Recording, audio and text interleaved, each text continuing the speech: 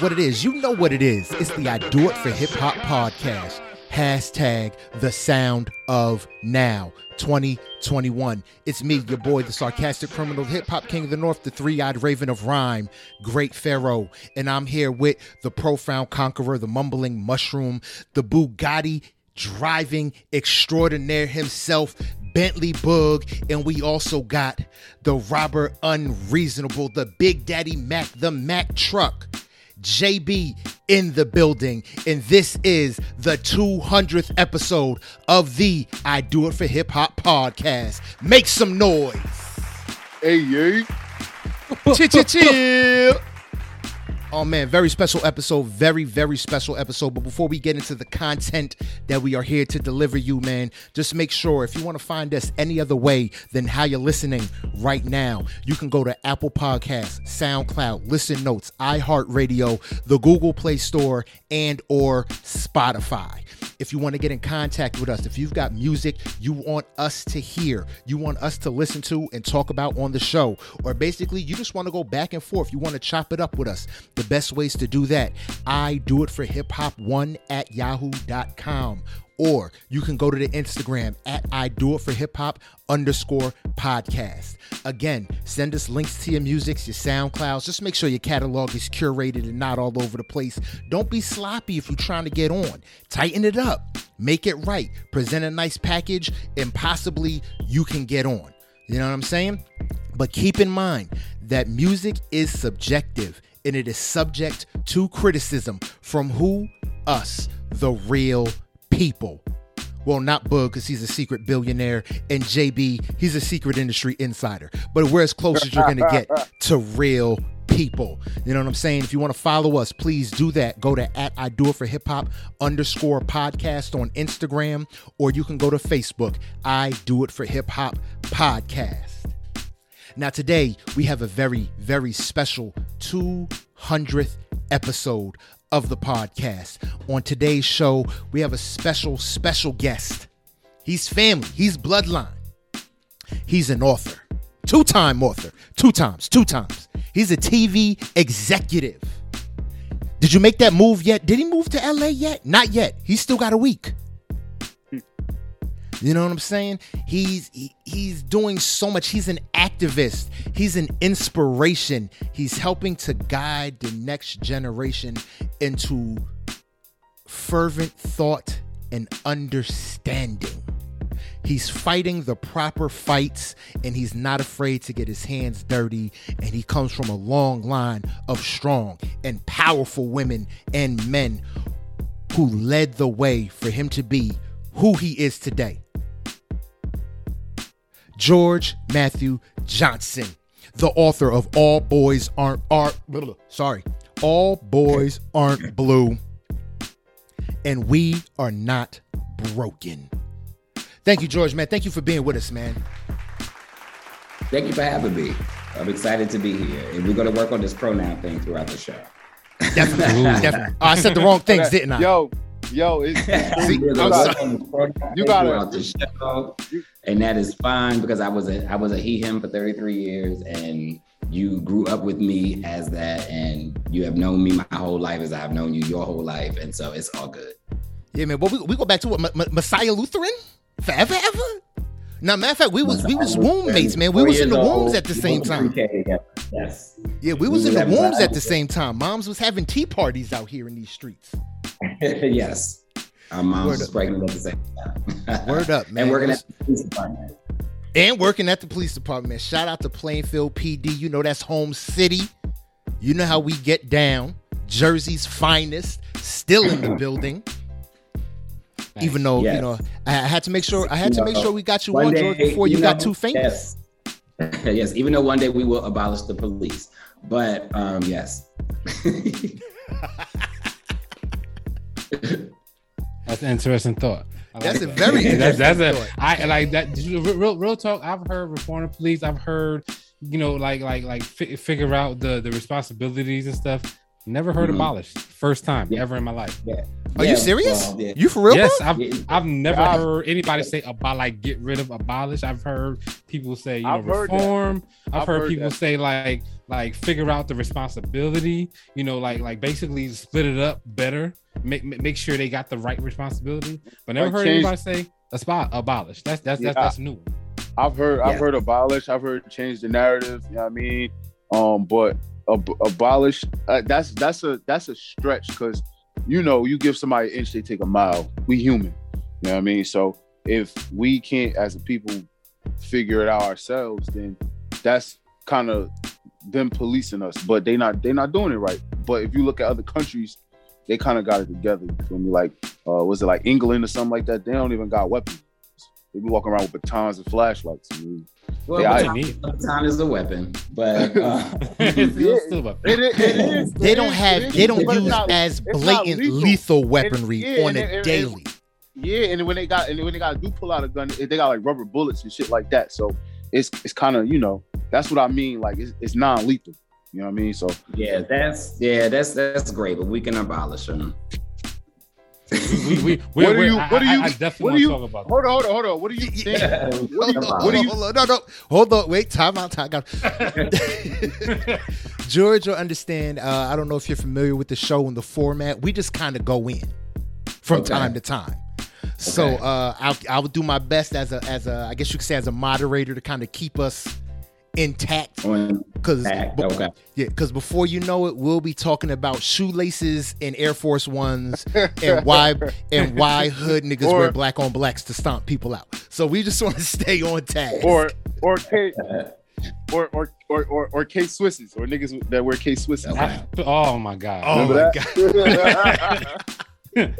we had I got into a little Instagram back and forth with a guy named Billy Harper who he just started touting about K-Swiss because I posted a picture of Lil Wayne wearing K-Swisses courtside at a basketball game, and I said, oh, I didn't know we was back on this.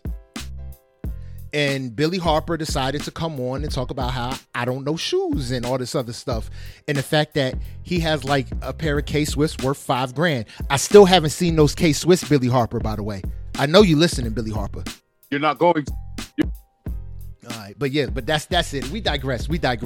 Man, George, you are LGBTQ activist. Is it okay to just now, mind you, like I said, I'm learning a lot. I'm in progress. Is just saying LGBTQ okay before we even continue? Yeah. Okay, all right. You're not going. You can say LGBTQ. You can say LGBTQ plus. Yeah. Okay, all right. So yeah, I was about to say. You go ahead. Now I was gonna say you gotta put the plus on there. Yeah. Okay. So you don't have to. I mean, it's accepted. I would say media wise, LGBTQ is where it can stop. Okay. Right. Okay. So now you're an LGBTQ activist. You Yes. came out. Was it right after college? A few years after college. A few years after college. Okay. And you wrote a book. All Boys Aren't Blue. Yes. And it is basically your life story up until that point. Your young life up until, let's say, right after college or until fresh out of college. Like graduation from college, yeah. Yeah. So in this book, for me personally, I had my views on the LGBTQ, and I read your book. I read your story. Mind you, we grew up together, and I had no clue the experiences that you had. No idea. You know what I'm saying? So for me, that book, your book was very enlightening to my level of intolerance. That I just this is just what it is. You know, I felt like it was more I felt like my behavior was more socially acceptable at that time. Right. You know, and your book definitely put a light on, you know, had me reflect on, you know, myself and really think about the fact that it's for me, it's something plain and simple. Why am I letting them get me all? Why am I letting anyone get me up in arms and riled up? They're living their life. live it to the best of your abilities. Right. Do your thing.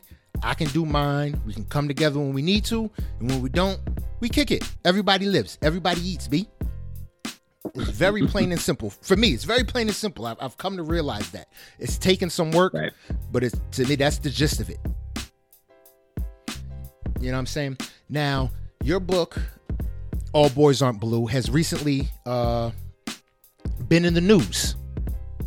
You know, yes. it's beginning to get major headlines and major traction because in Kansas, it is under review. It's involved in a lawsuit, not you directly, but your book is involved in a lawsuit that could basically set precedent on what's allowed in public libraries around the United States of America.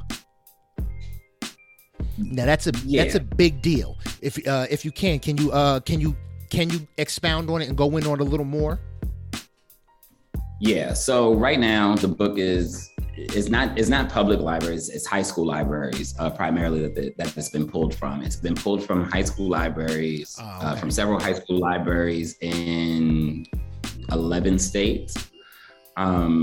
With the criminal complaint being filed in Florida, which it was thrown out on Friday. But yeah, basically Florida though. Always it's always gotta be Florida. But yeah, basically a bunch of conservatives primarily have decided that their next big fight is going to be removing any type of storytelling that talks about race, that talks about gender, that talks about sexuality, or has any type of what they have deemed to be heavy topics or obscenity in books. But the primary targets have only been Black authors and Black queer authors like myself. My book, though, is the one that is seemingly the top of the hit list, primarily because I'm the one who responded. When I saw what was happening, I already had a pretty decent sized platform. And so I chose to just use my platform to kind of shed light on what was happening in all these local issues, because it basically has been local issues.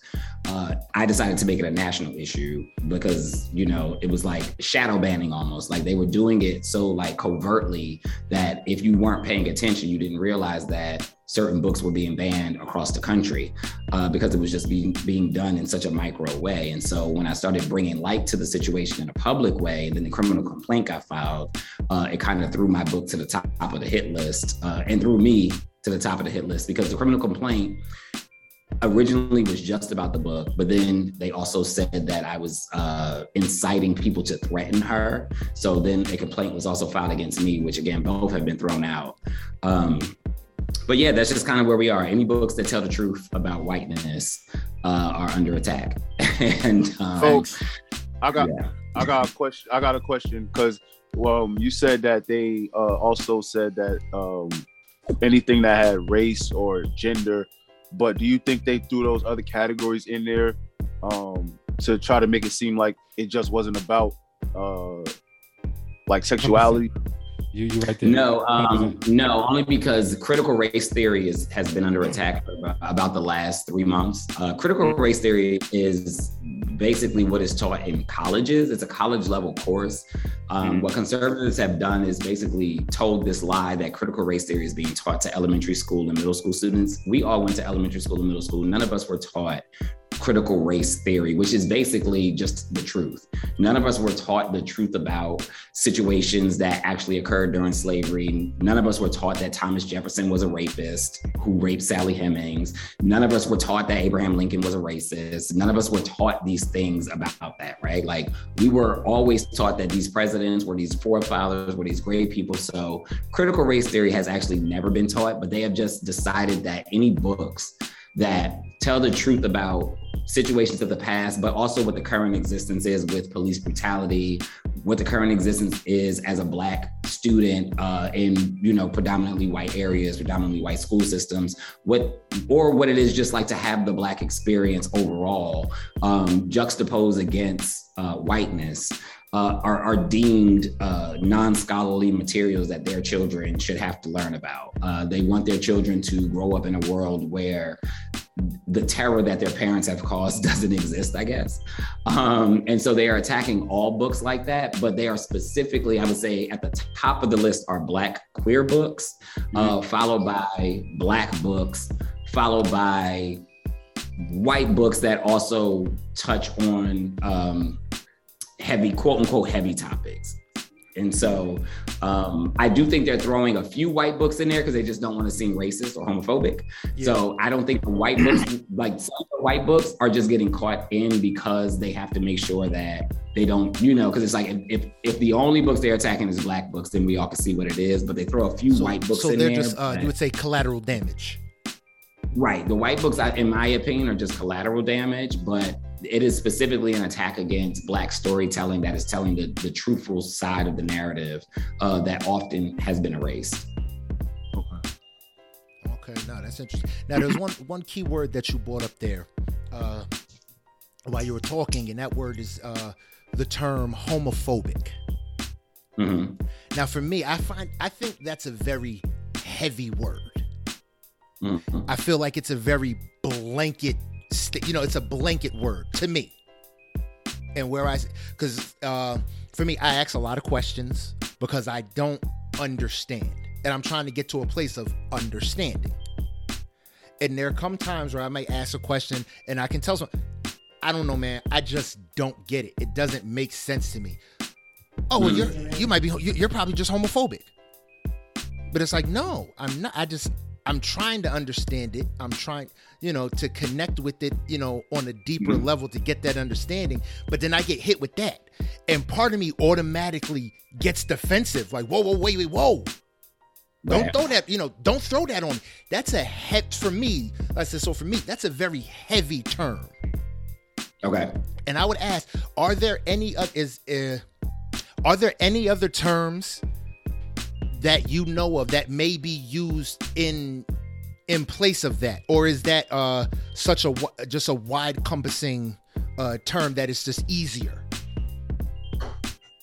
I wouldn't say that the term is necessarily easier. I think it is. I think two things could be true, right? I think you could be unaware of your homophobia and be homophobic. So it's like, I think it's really just kind of like accepting the fact that like, oh, what you just said is homophobic. Like, and you're like, well, I'm not a homo. It's like, no, it's okay. Like, it's not okay, but it's like, yes, you are. And you also were conditioned to be this way. So for people like me, who I'm an educator, right? So like, and so what I choose to do is go into the world and try and help people unlearn the ways that they were conditioned to be homophobic, right? But everybody is not there, especially queer people who have been beat up on for their whole lives, right? Like, it's like, wait, you've been beat on my whole life and you expect me to educate you? Fuck you. So that's where a lot of people feel, whereas I'm on the other side where it's like, okay, part of my purpose in life is to teach those who have been conditioned just as I was, right? Because even though I was queer, I was still conditioned to be homophobic, right? Yes. I was still conditioned to use, the word fag, to describe things that had nothing to do with sexuality, but to describe men that we felt were soft, right? Yeah.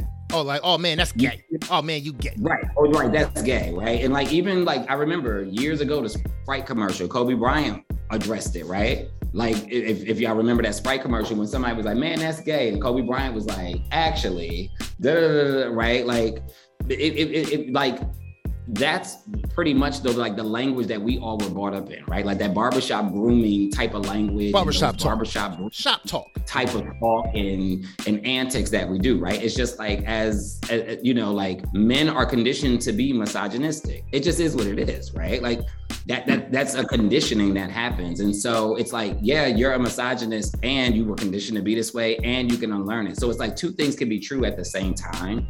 And it is very hard when a person calls you out on it and says you are this thing, but trust me, I've been called many things too. And it's like, I try to do my best to realize like, you know what, maybe I am that because that is how I was taught to be. And I just need to work to unlearn it and not to take it as like something that I need to be defensive about, as much as it's just something that I need to learn more about.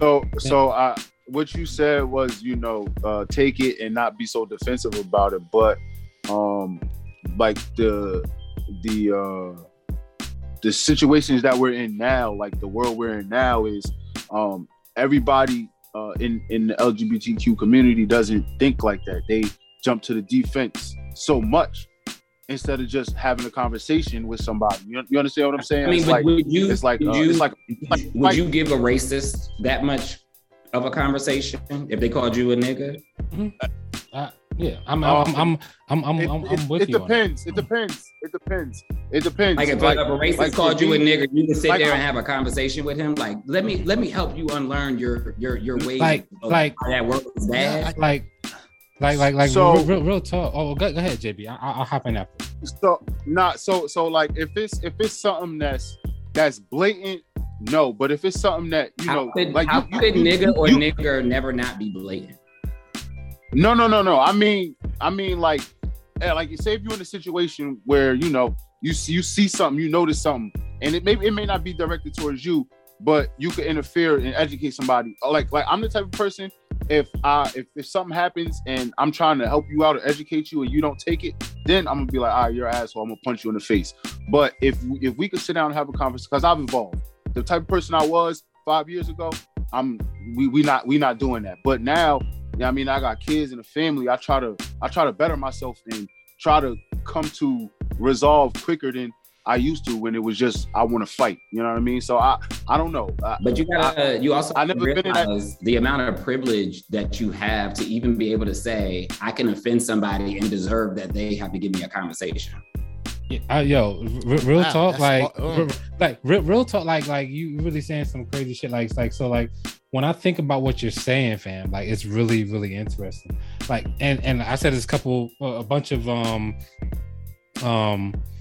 episodes ago on the show, when for the show we talk about hip hop artists, and Lil Nas X comes up a lot, right? And I was telling the guys, I was like, I understand like how he is doing some of the stuff he's doing. Like one thing you said, like that's really kind of just like really kind of messed me up, like right there was, even though you might be gay growing up, you're still taught to be homophobic. You know what I'm saying? You're still living in that world. You know what I'm saying? You're still, like, even though like you're still living in that world, and like that's fucked up. You know what I'm saying? To be living in that world and to be taught this, but you are that, and you're calling yourself that, and you feel like these people are, they want some sort of release from what they've done to you and shit. Like, absolutely. And I was telling the guys earlier, I was like, I get why Lil Nas X is doing this shit that he's doing sometimes, because like, yeah, like if you were going to church and you were dealing with Christians that were like, and I'm a Christian 100%, but like if you were going to church and you were dealing with Christians that were doing this stuff to you, man, that's fucked up. So like, I don't blame him. You know what I'm saying? For like trolling some of these Christians for doing for like really fucking him up. Like as a 15, 13-year-old kid who kind of knows who he is and kind of knows the path he's going down, like to really do that to a kid, like that's the worst. You know what I'm saying? And that's why I feel like as a parent, you know what I mean, being in tune with your kids, always make sure they're comfortable to talk to you.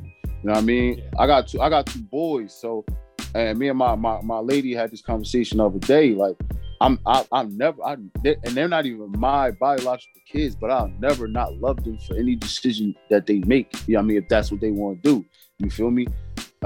So they could be comfortable enough, you know, to come to me and tell me. But it's like you in that situation and you learning to be taught to be homophobic.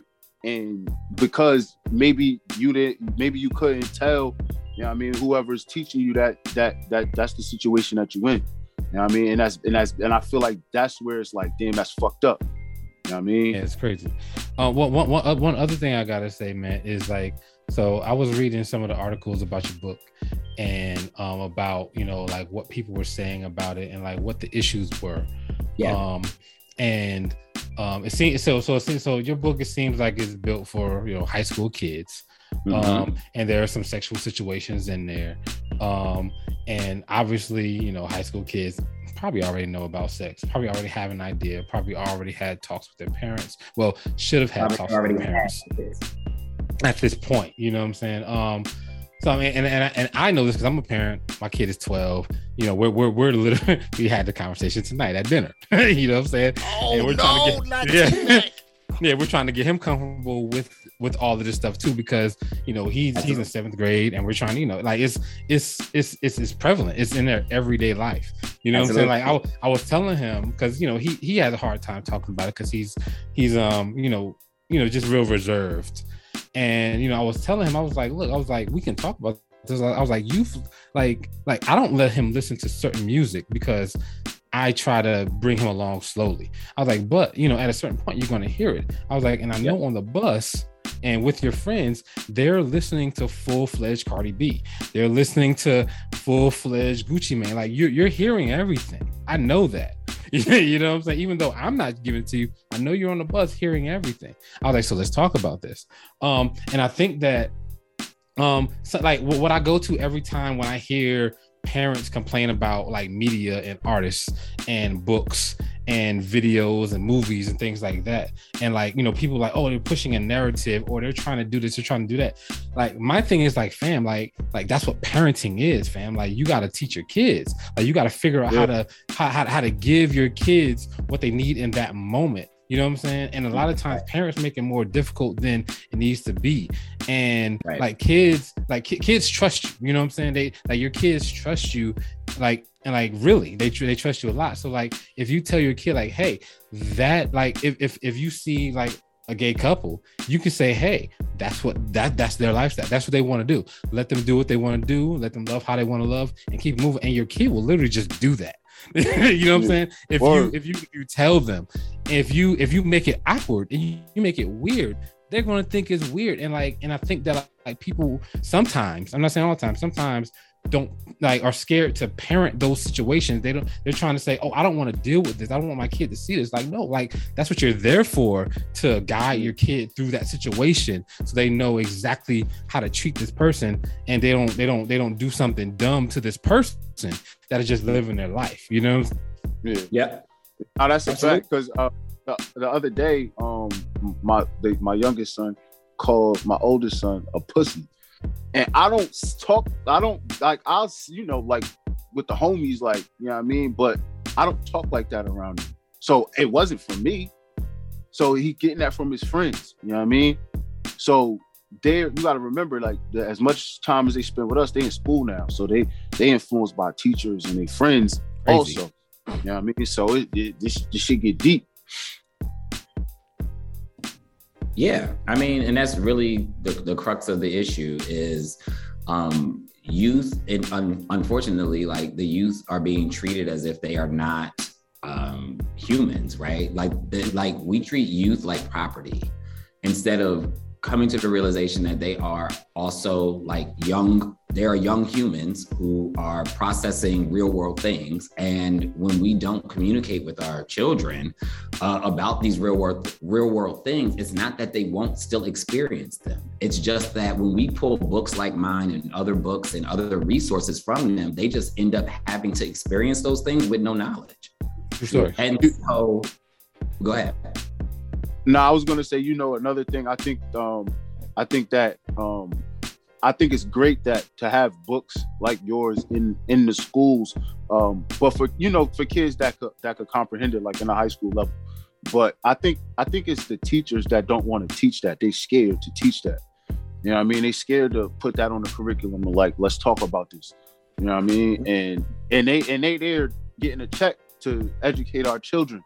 And it's certain topics that they don't want to touch because they're scared. Like, if you scared, don't teach. Go find something else to do. You know what I mean? That's how I feel. I feel like they scared. Well, in this moment, though, I can actually say it's not the teachers and it's not the librarians. It's the parents and the school board. It's the parents and like conservatives on the school boards. It's like the teachers. I just did the keynote for the National Conference of Teachers of English. It is not the teachers. They have my book in their classrooms. I mean, the teachers right now are being harassed, are being doxxed.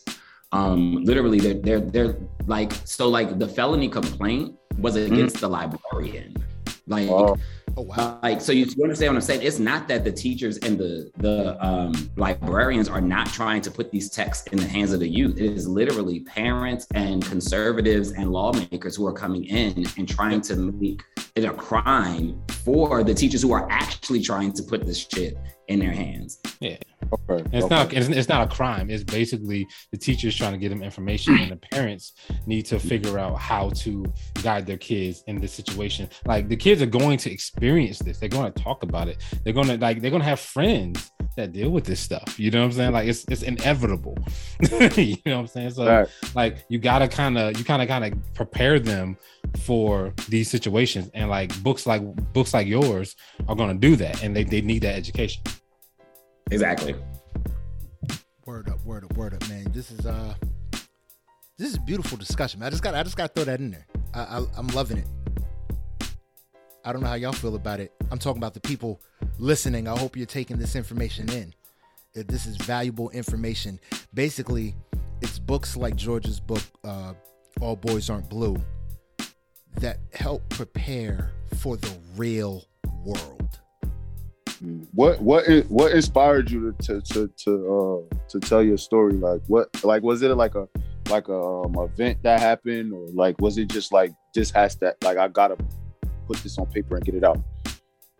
Yeah, I mean, honestly, there were like I just kept seeing like these news stories specifically around Black queer youth who were being killed, Black queer youth who were dying by suicide. And just like looking at the numbers, like how LGBTQ youth experience homelessness at a rate much higher than heterosexual youth, how LGBTQ youth have suicidal ideations at a much higher clip than heterosexual youth. Like, the numbers are really, really scary for kids who are, you know, dealing with their identity. But there was one specific case, a young Black gay kid by the name of Giovanni Melton, who was killed by his father. And in the media reports, it kept saying that the father told the police that he would rather have a dead son than a gay son. And that was in 2017, November. And I just remember it just sat heavy on me. I wrote articles about it and everything, and it just kept bothering me. And I finally came to the conclusion that I had to tell my story. I was like, I cannot let another youth feel like I felt 20 years ago. Not feeling seen in a book, not knowing that I existed in the world, not knowing that there was precedent set, that I had ancestors, that I had heroes, you know, who were all stolen from me. And so that was really the catalyst for writing the book, was to, one, tell my story and tell what it felt like to be at the intersection of Blackness and queerness. But two, to also talk about the fact that I had friends and I had family and I had love, and that my family loved me as a queer child and didn't shun me and didn't shame me and didn't throw me out. And when you invest in your child, just simply invest in the child that you have and invest in the spirit of the child that you have, that your child can become an amazing person in this world and a change maker like I am today. And that was really the catalyst, was to give specifically Black queer youth, you know, the encouragement to know that, you know, that they deserve to have a life and deserve to have stories that tell their side of the story, but also for all the people who exist around us, the parents, the guardians, the friends, the cousins, the anything, for them to then understand, you know, that a world exists even outside of their own bubbles. And so, yeah, that was really the catalyst for it. And I think, you know, looking at where we are, I started writing the book in 2018, came out 2020, we're in 2021, but looking at where we are, I think it is doing its job. Yeah. It's sparking the conversation, definitely, and that's what we need to have. Do you think that book could have saved that young man's life? You know, I don't know. It's hard to say. Like, could it have saved his life? I don't know, because I don't know if his father would have ever picked up a book like that. But I do know that the fathers and the mothers and the guardians and the people now who are picking up the book, it is saving lives. And I could only hope that, in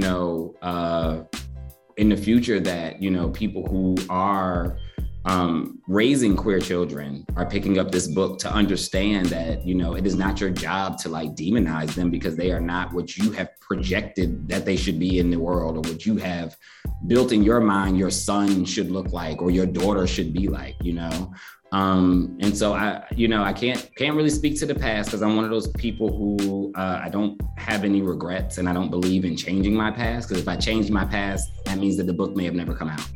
Yeah. So I truly believe that the universe has purpose, and that, things happen to give the purpose to the people that it needs to go to. But I do know in the future that it is helping save lives. And, I just have to, rest on that. It's dope. That's good, man. I definitely always say when they're dealing with people that are struggling with stuff like this. I've talked to a bunch of people, especially like a couple family members, and I tell them like, look, man, like if your kid ain't gonna get love at home, fam, like this world definitely gonna give them love. You know what I'm saying? So they got to get the love. They gotta get the love at home from jump. You know what I'm saying? They can't get the love at home, fam. Like it's that you're making it exponentially hard on them out here, especially if they're a queer youth.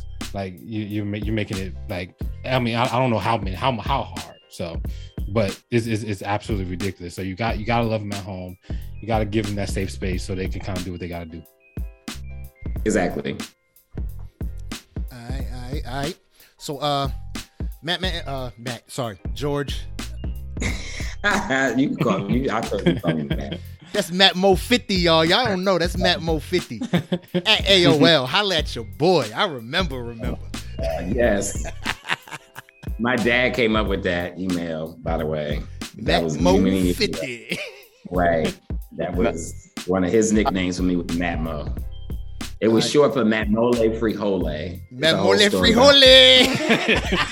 That's way too long to say. I get Matt Mo. My dad used to say it. He would say it out loud 3 times. Like he would repeat it like Matt Mole Frijole. Like he would say it when I would come in the room, and I'd just be like, "What in the world?" My dad is country, just like what in the world. But basically, he shortened Matt Mole Frijole to Matt Mo for my email address when I first got my first ever email address. Everybody regrets that first email address. Oh my Everybody. It's all bad. Oh man, yes. But all right, man, let's keep this joint moving forward. You got more time for us, man? Do you have more time? I don't want to take up too much of your scheduling. Yes, I have more time. I got my work done earlier today, so yes. We money out here. I just wanted to go in one of the biggest topics in every barbershop and beauty salon. Dave Chappelle. He's finished his contract with Netflix. He's fulfilled his obligations to 4 stand-up comedy specials, and his last special really was not received to great fanfare as I guess people thought it would. He really goes in on the trans community.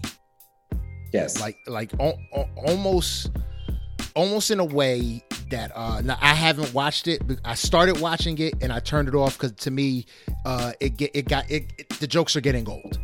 I'll be honest, they're getting old. Yes. It's like, okay, this is like you went on this the last 3 specials. Like, come on. You're supposed to be the greatest. You're the GOAT. This is not what I plan on hearing. But right.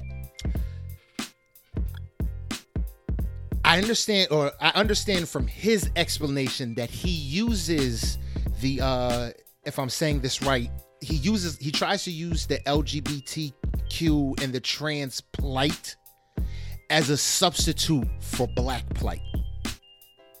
Mm-hmm. But it just, for me, it doesn't resonate the same way. or the way he delivers, let me not say it doesn't resonate the same way. The way he delivers it, to me, just comes across as bashing the community. How do you feel about Dave Chappelle, his stand-up specials, and where he is in his career, using the LGBT movement basically as a platform, I feel, to keep himself relevant? I'm glad you said that last part, right? Because that's really what the tea is, right? It's like, you literally need our community just to stay relevant. How sad.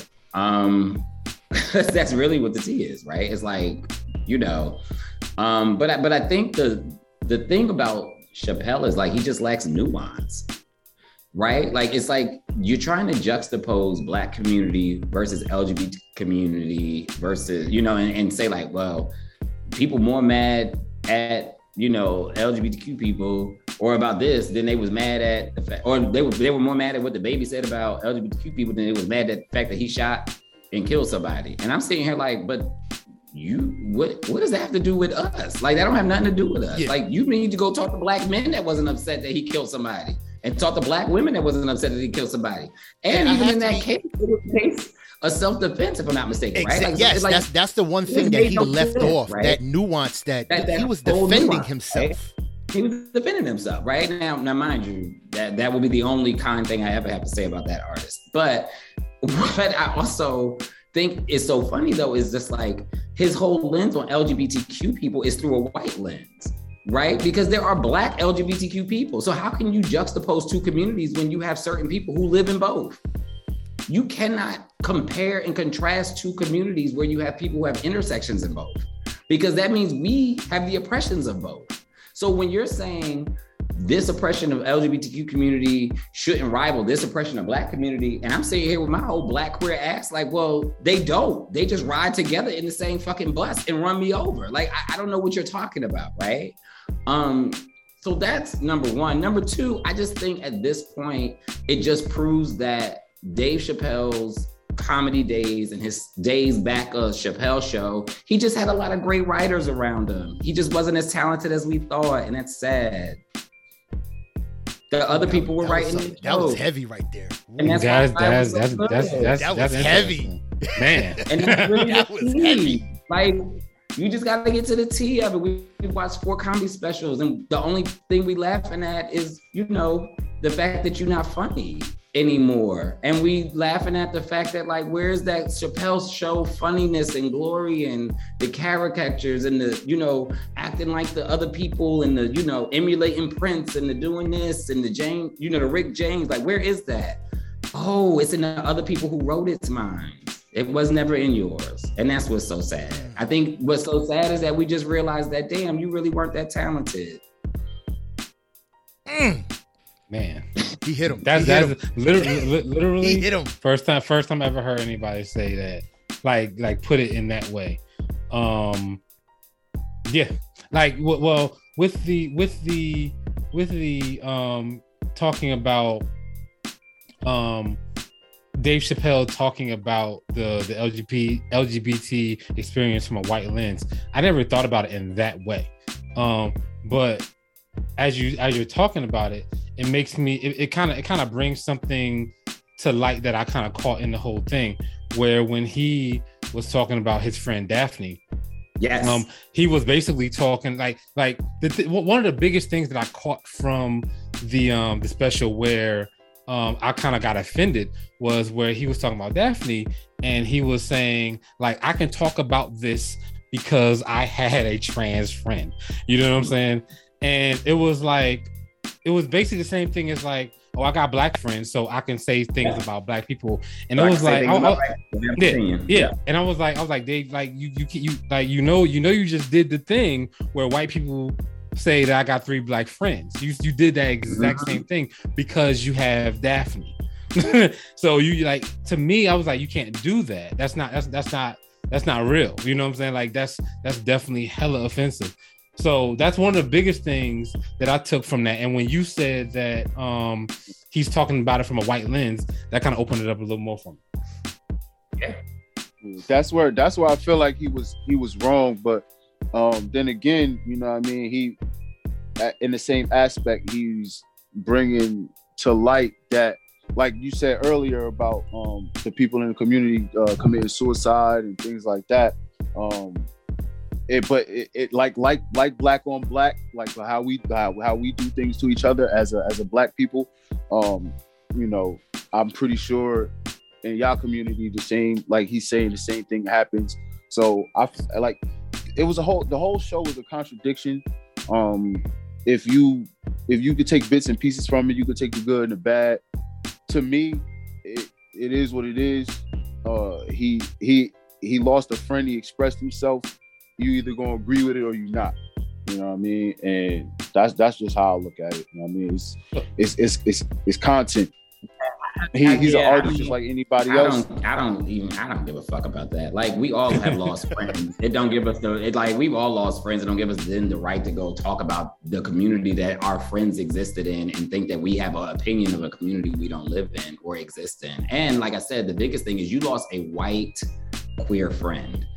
White queer people still have the power to oppress because they are still white. They're still white. And when you do not talk about the nuance of the fact that that's like, I can respect that you lost a friend, and I can respect, clearly that you lost a trans friend.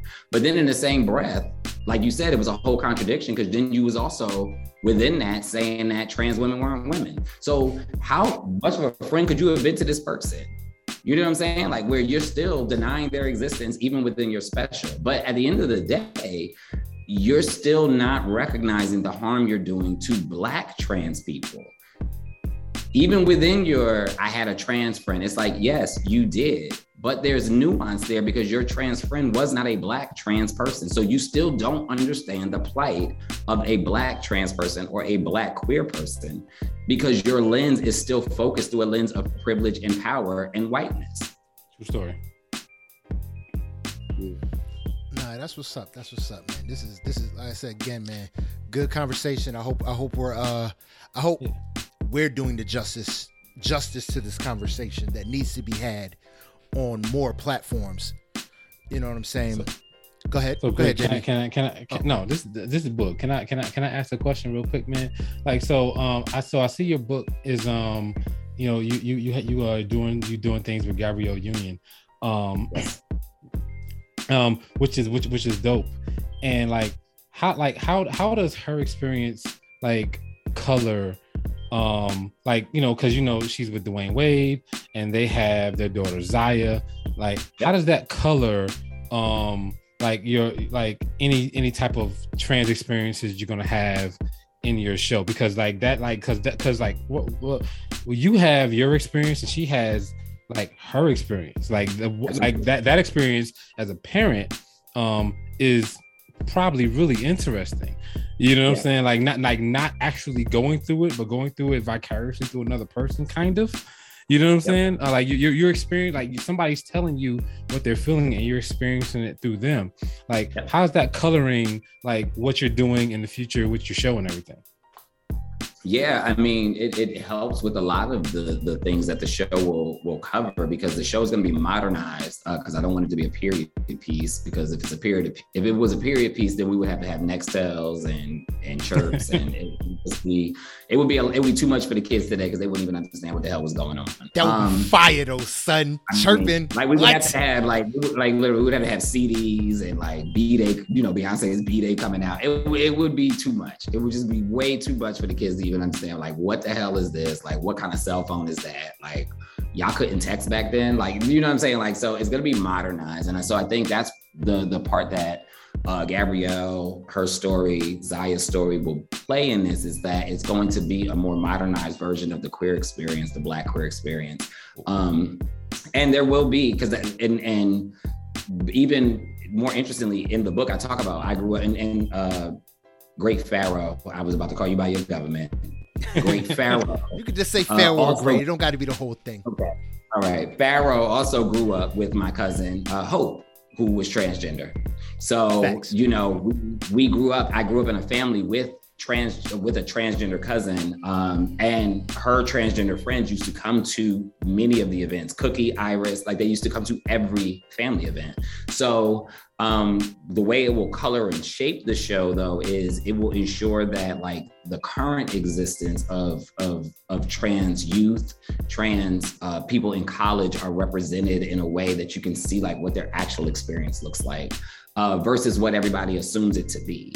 And so, yeah, and Gabrielle, you know, being the mother of a trans child, you know, my mom is the mother of a non-binary child, right? And so it will help shape my mom's character for the show, you know, and it will help shape my grandmother's character for the show, who my grandmother was already like just a dope, radical person anyway. Shout out to Nanny.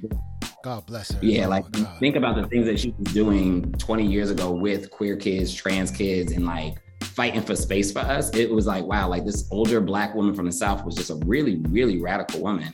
But you'll be able to see it and we'll be able to use some of even Gabrielle's experience to color what my mom's character will look like. Cool, that's dope. No, you're bringing it all together, man. That sounds pretty cool, man. I'm very, very, very happy that's happening. Word up, man. Well, you know, this is I Do It for Hip Hop Podcast. We are a hip hop podcast, man. So, first and foremostly, didn't ask you, George, what are you listening to? What's getting steady spins? First of all, you know, it is not music of today that I'm listening to. But you got that Anita Baker still going? Yes. First of all, Anita Baker is a friend. So let's be very, very clear. Like the fact that I got to actually meet her in person and get to like actually talk to her, and like she is like a friend and a guide in my life for everything that I'm doing. But even on top of that, the music I'm listening to is I mainly listen to music from the 70s and the 80s, primarily the disco era. So I listen to Jocelyn Brown and Alicia Myers are getting constant spins on my playlist. Phyllis Hyman gets the most spins on my playlist. You know, that's the music I listen to. I listen to the music that all of the kids sample today. So that they don't even, and I listen to the music that, right, I listen to the music that, you know, all of the people come out today and think is a new song. And we like, well, actually, that's a sample from so-and-so, right? So that's what I'm listening to. And, you know, the new Adele CD, you know, because it's winter and it's, you know, winter depression and seasonal depression. So it's great to put on Adele. All right, that's what's up. That's what's up, man. That's what's up. One hip hop question for you, fam. Do you think Lil Nas X is a good ambassador for like what he's doing? Like do you think that he is on track, or you think that he can use some work? I think he's great. I think it's wonderful. I think, you know, I want more people to even understand that he has legacy that isn't tied to white queer artists who came before him. Because I think there's a misconception that like Black queer artists didn't also exist and paved his way, like Sylvester. That's a good one. That's a good one. That he doesn't come from those. He doesn't come from the Elton Johns. Right? He comes from Black guys too. Yeah, that's a good one. And so it's great, you know, that, you know, but again, I love the fact that like he and Elton John have that connection, right? Because Elton John is someone who has worked with many Black artists, right? And so, but I also want people to understand like that Lil Nas X also has precedence in history with queer artists, that like queer artistry has always existed in the musical space, whether people knew it or not, right? But I think what he's doing is great because he gives the youth the visibility and the representation, which is a starting point, to know that they too can make music, right? And so you have people like, you know, Santana and Cakes the Killer, and like there, you know, are many other, you know, queer artists out here who have also been in the industry, you know, for a while and making great music, right? And I think though him being a pop star, it elevates that and it just opens more doors. And so I love the fact that he's with the shits. Like, I love the fact that he's like a troll. I love the fact that he trolls people. I love the fact that he finds fun in the things that he's doing, because it's only, it's only opening up space for more artists like him, because at the end of the day, you can be mad at him for the things he does, but he's talented as hell. He makes phenomenal music. Talented. Yeah, I always say that he's talented. And I also love the fact that he found a nice little nook and nestled his way into Boosie Badass head, to the point that Boosie Badass tweets about this dude at 3:00 in the morning. I have never seen anybody.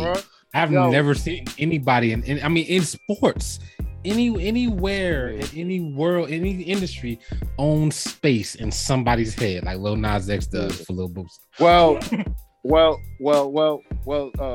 Well, Drake owns real estate in Kanye's head, but we're not going there. Come on, man, we're not going there. This ain't even on that level, bro. Don't turn this into Drake slander time. All right, we having a good conversation. Only time Kanye got something to say. I just wanted to get on Drake terms real quick. I ain't mad at you. The only time Kanye got something to say is because Drake, but like Lil Nas X can breathe, and Lil Boosie is right behind him for some reason. It's like the weirdest thing in the world. It's like, yo, fam, like, leave this man alone. Live your life. He's doing him. Like, you ain't even got to be like, you can block him. Like, what the heck? It's weird. Yeah. Oh, man. But it.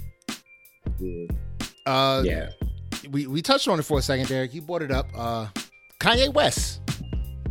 Mm-hmm. Now, I remember watching. It was an old Sway in the Sway. I think it was Sway interview, throwback, where Kanye actually spoke on being against like the harassment and abuse of LGBTQ and things like that. How do you feel knowing? How does it feel for you knowing that at one point Kanye West was potentially probably one of the greatest allies, because at that time he was so big, to him being what he is now? And it's like, if he was to, I think if he was to start standing up for the LGBTQ now, it could be detrimental to the movement. Yeah, I mean, I just have nothing left for Mr. West. How you feel about that Donda, bro? Yeah, it's like I have nothing left. I think he's made his bed, and he gonna lay in it. And I think watching it all play out, in front of the world in this way has just been very interesting. I still think that there is a coddling of Kanye West that is unacceptable by many. It's like, you can literally use the Kanye West comparison to Meg Thee Stallion, right? It's like, she never gets a chance to not be criticized. She never gets a chance to make a mistake. Anytime she makes a misstep, she's attacked, she's dragged, she's this, she's that, right? Like, it's like all of these type of like, things against her, in a way that Kanye West lost his mother 14 years ago, 15 years ago. I want to say 15 years ago. And literally, you are still seeing people say, oh, but that man lost his mother. It's like, So let me get this right. So 15 years later, he get to say slavery was a choice, and he get to say whatever he want out of his mouth. He can say, I love this guy. He said, I love this guy. Right. While hugging him. He can literally say whatever out of his mouth, disrespectful, rude, way off, way outlandish, harmful to community, all these things, because he lost his mother. But Meg Thee Stallion, who lost her mother and grandmother within the last 2 years, doesn't get that same type of, she don't get that same type of space to make her mistakes because of the loss of her mother, because of the loss of her grandmother. And so it's like, it's a much bigger issue, right? Around like the coddling of certain Black men in the industry, where it's like, we will let them have like almost like a lifetime extension on their pain and their trauma in a way that we will never allow any other person who is not like that to have. 100%. I mean, well, that's the double standard. Yeah, 100%. Yeah. I mean, there's still people out here, even though Meg told her story about Tory Lanez. Yep. There's people still out here saying that like she deserved it or that she lying. Like there's still people doing that, even though it's fucked up. you know, like it's like it's weird. Like people still do that. So I 100% agree that like definitely it's probably two things. I don't know. Maybe it's two things and one big thing. You know, like that male privilege, or you know, people just fuck with black women way too much. Yeah, I mean, there's a real hatred for black women in society, and it just is what it is, right? And it's just something that, you know, we talk about, we yell about, we scream about, we do all the things about. But it's like, at what point does the coddling of people who are harmful to community just stop, right? Whether it's Boosie, whether it's DaBaby, whether it's Kanye West, it's like, why do they get so many chances that no one else gets to get? Like they get more chances than anybody. Well, like, I can't speak on Boosie, but I can. Well, let me not say I can't speak on it, but there's something that I've been saying when it comes to, I think, almost any artist, not just hip hop artists. If the music hits, people will forgive almost anything. Like I say, I'm not saying it's right. I'm just saying I think that's the way it is. Look at Kobe. He went through, you know, the rape case and everything like that. And I hate to say it, but I think it was Dave Chappelle who said, if he would have came out onto that court and only hit for 4 points, everyone would have been like, he's guilty. But because he went out and scored, what was it, 58? He got the benefit of the doubt.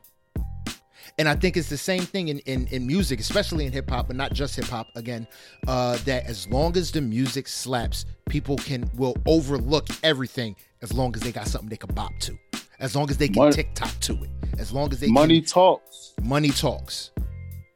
It was like, when was the last time y'all was dancing to a Kanye song? Like I can't even name a Kanye song that's been popular the last 10 years. Bro, I've been saying that on the show. Hold on, pause. You're not gonna. Matt, you remember us creating them Kanye playlists to ride home from Virginia. I know, but that was the last time. So hold on. And I'm like, we're not gonna have. I can't openly allow too much Kanye slander. My Beautiful Dark Twisted Fantasy was the peak, and then 808. Was it? Hold on. Wait, 1 second, George.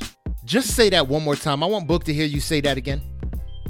My Beautiful Dark Twisted Fantasy was the peak, and then 808 Heartbreaks was cute, but it was like at that point, like Kanye West, like it was like, okay, like all right, like she's going off into the abyss, like all right, like who's next? I mean, like it just, like realistically, like, and again, like why My Beautiful Dark Twisted Fantasy was great was because it was the visionary project that like a Beyonce's Lemonade was, right? So that was like his opus. And so it was like, I can respect that because that was his opus at that time. And it was really, really a really imaginative project that you had never seen a rapper do. And so we can give him that, but it's like the fact that people are a decade later after that, like still living on that, it's like, come on, y'all. Like, like listen, like after they got ate up on the Monsterverse, it was like, we see where this is going, y'all. Like y'all got ate up on the Monsterverse by the new girl in the game. And it was like, okay, things are changing in the industry. Y'all was the leaders of the industry. Well, at least you got to 808s and Heartbreaks. I literally had to wait until Yeezus to realize that Kanye wasn't it. So at least you were there early, bro. 808s and Heartbreaks was my shit. That RoboCop shit slapped, bro. That was cute. It was cute. It was Street Lights is still that's still like, still an emotion.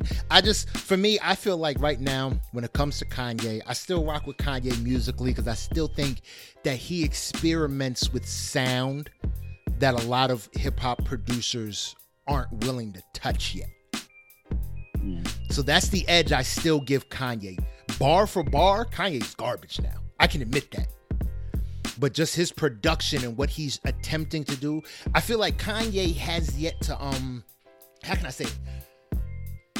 For this Kanye to get back to to be able to realize his truest potential at this point, a new medium for musical consumption has to be invented. At this point, I feel like you got to be able to see sound for Kanye to be able to give you what he wants to give you. He's on the next level musically. Yeah, Tiana Taylor would like a word, but Tiana Taylor, he fumbled the ball. I think she would digress with his production skills, but he fumbled the ball with Tiana. I do, but I just honestly think we're at a point where it's just like Kanye. Like, why are we even still having this conversation, right? It's like, it's just interesting how like these people, you know, are almost like their attempts for relevancy are just like so outlandish, right? It's like the whole standing on the stage with, who was that? Marilyn Manson was there. Yeah. Don't understand why. Yeah. And then the other person was up there. The baby. Right. Like after the whole situation that happened, right? Yep. After watching everything happen, that was your choice, right? And then it's like your wife has divorced you now, and you again want to like be this victim of your own circumstances, like you know, of circumstances of your own creation, right? And so it's just like I don't know. I just want us to move on from like these artists. You can't be a $4.4 billion victim. Yeah, like these artists of the glory days of when hip hop and stuff looked a certain way. It's like, you know, hang it up, you know, move on, you know, I don't know. No, that's what's up. 100%. Yeah, we're done with Kanye. We're done with Kanye in this conversation. Because that next album he put out, I'm still going to listen to. But let's keep this joint rolling, man. We did touch upon it a little bit. We talked double standards, right? We talked double standards for Meg Thee Stallion. Now, I want to bring that up a little. I want to go a little more into that because there is definitely a double standard in hip hop. Because Meg Thee Stallion can talk about chicks eating the pussy and this and that and that. Lotto can. Nicki Minaj can. She, you know what I mean? They all can.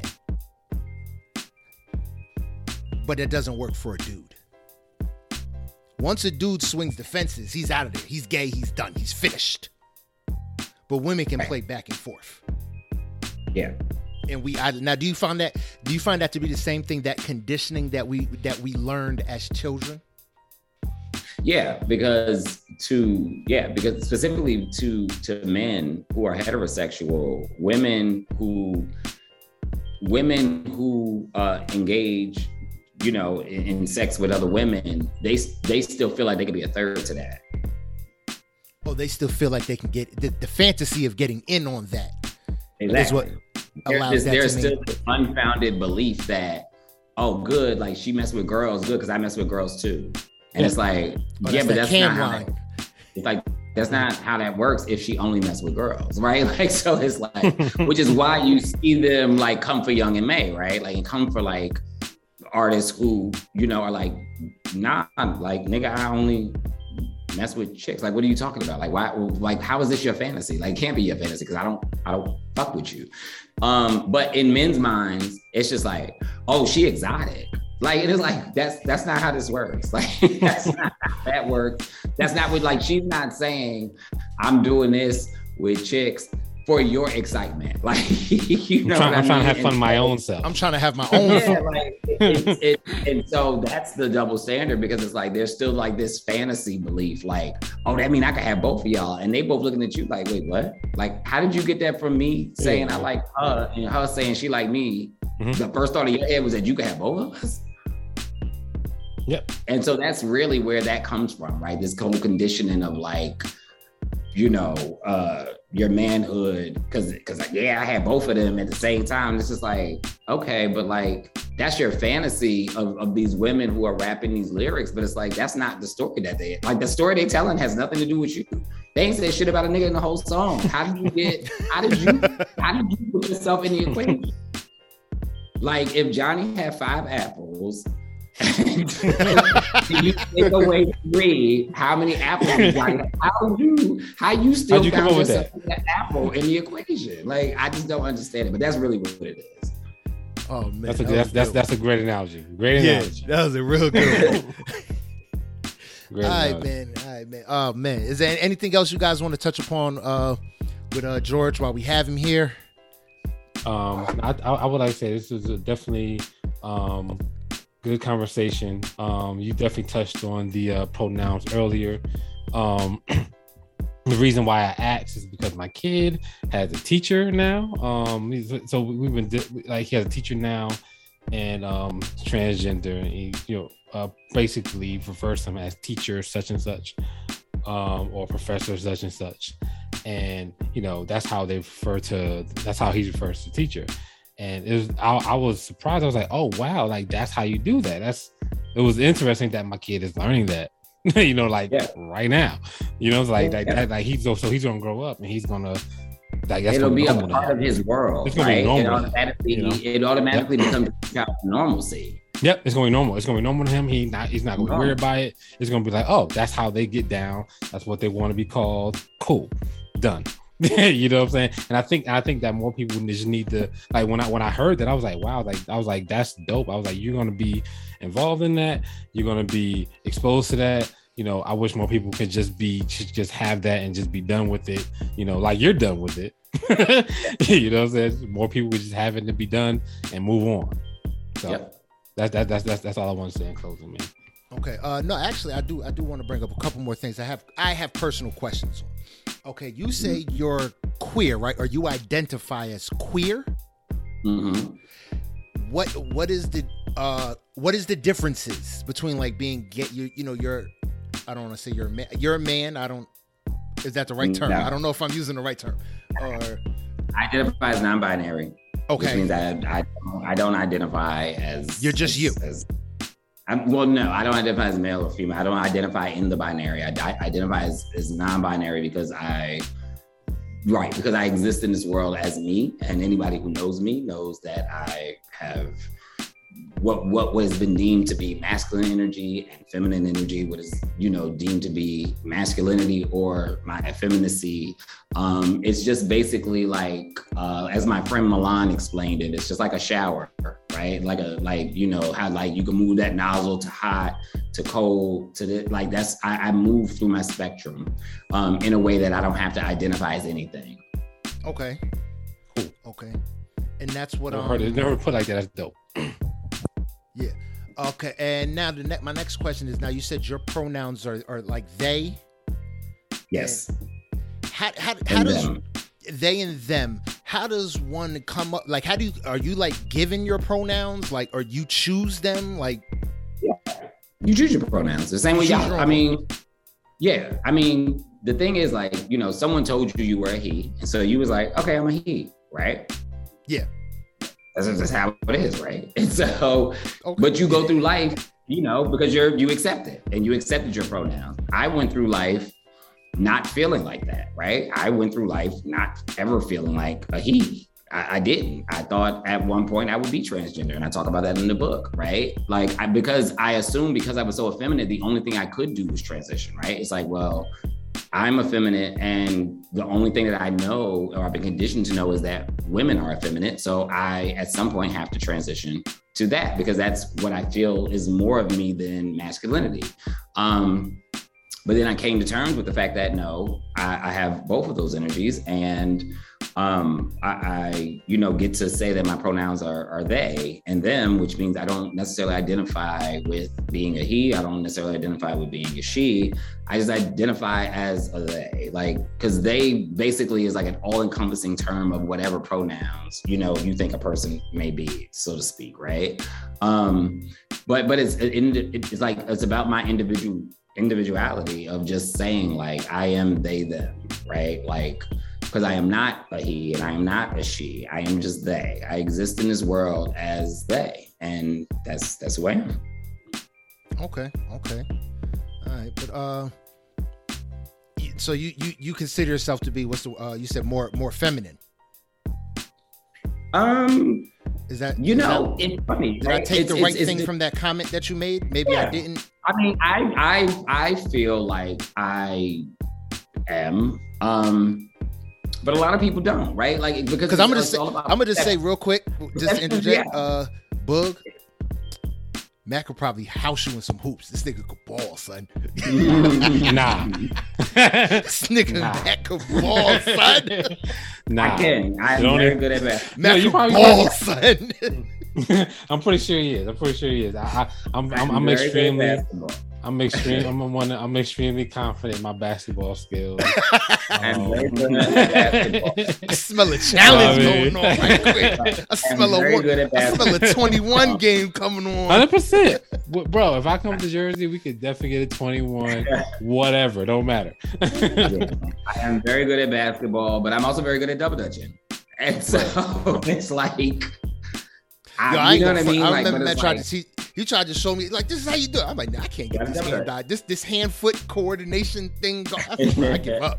I said, this is your lane. And, but that's really what it is, right? It's like, but as someone who was conditioned to be a boy, I wasn't supposed to like double dutching, but it was like, that was actually my happiest space is double dutching, right? Like basketball just happened to be something I was great at, but double dutching was what was most fun to me, right? But that was something that was like denied to me because like, if you did that, like, oh, you not. Oh no! Kid. Oh hell, I mean, right? So, yeah. So like that's really, like right.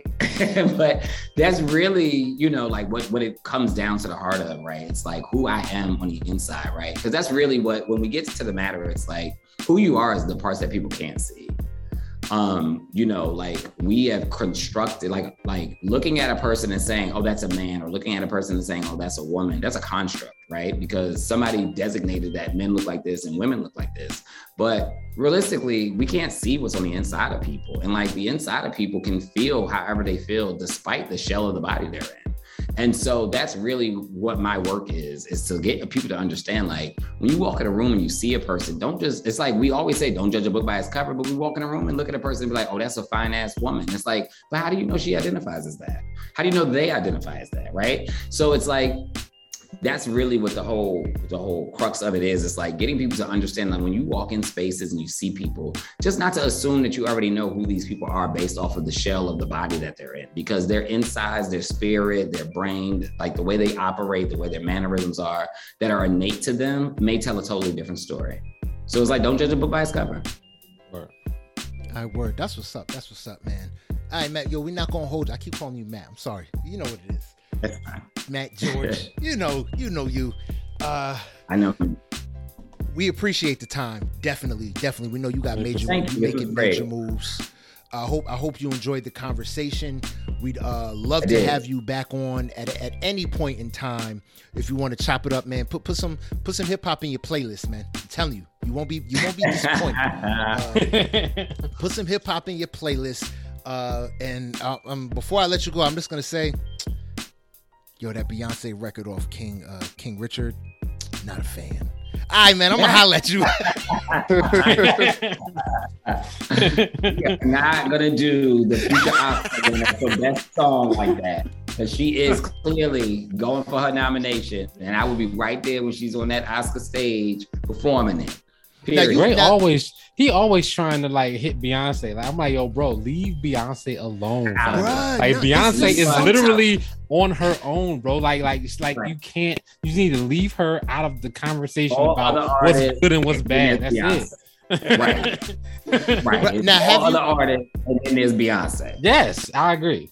Have you met Beyonce? Because I know Beyonce sent you some Ivy Park packs.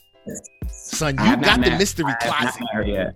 I do. I've not met her yet, but I know there you go. One day, I'm getting word up. Because she done sent you some packs. Yes, I am 1 degree of separation, so that's still pretty close. There you go. All right.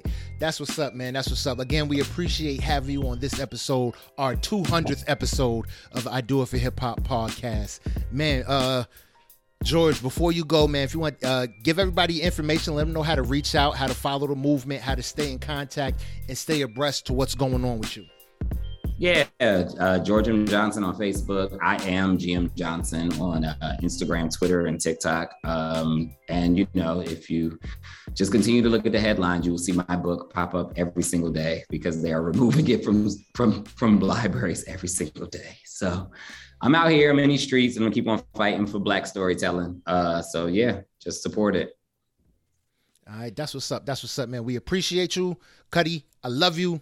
Keep doing Love your you thing. too. And we're going to holler, man. All right. All right. Later. Peace, man.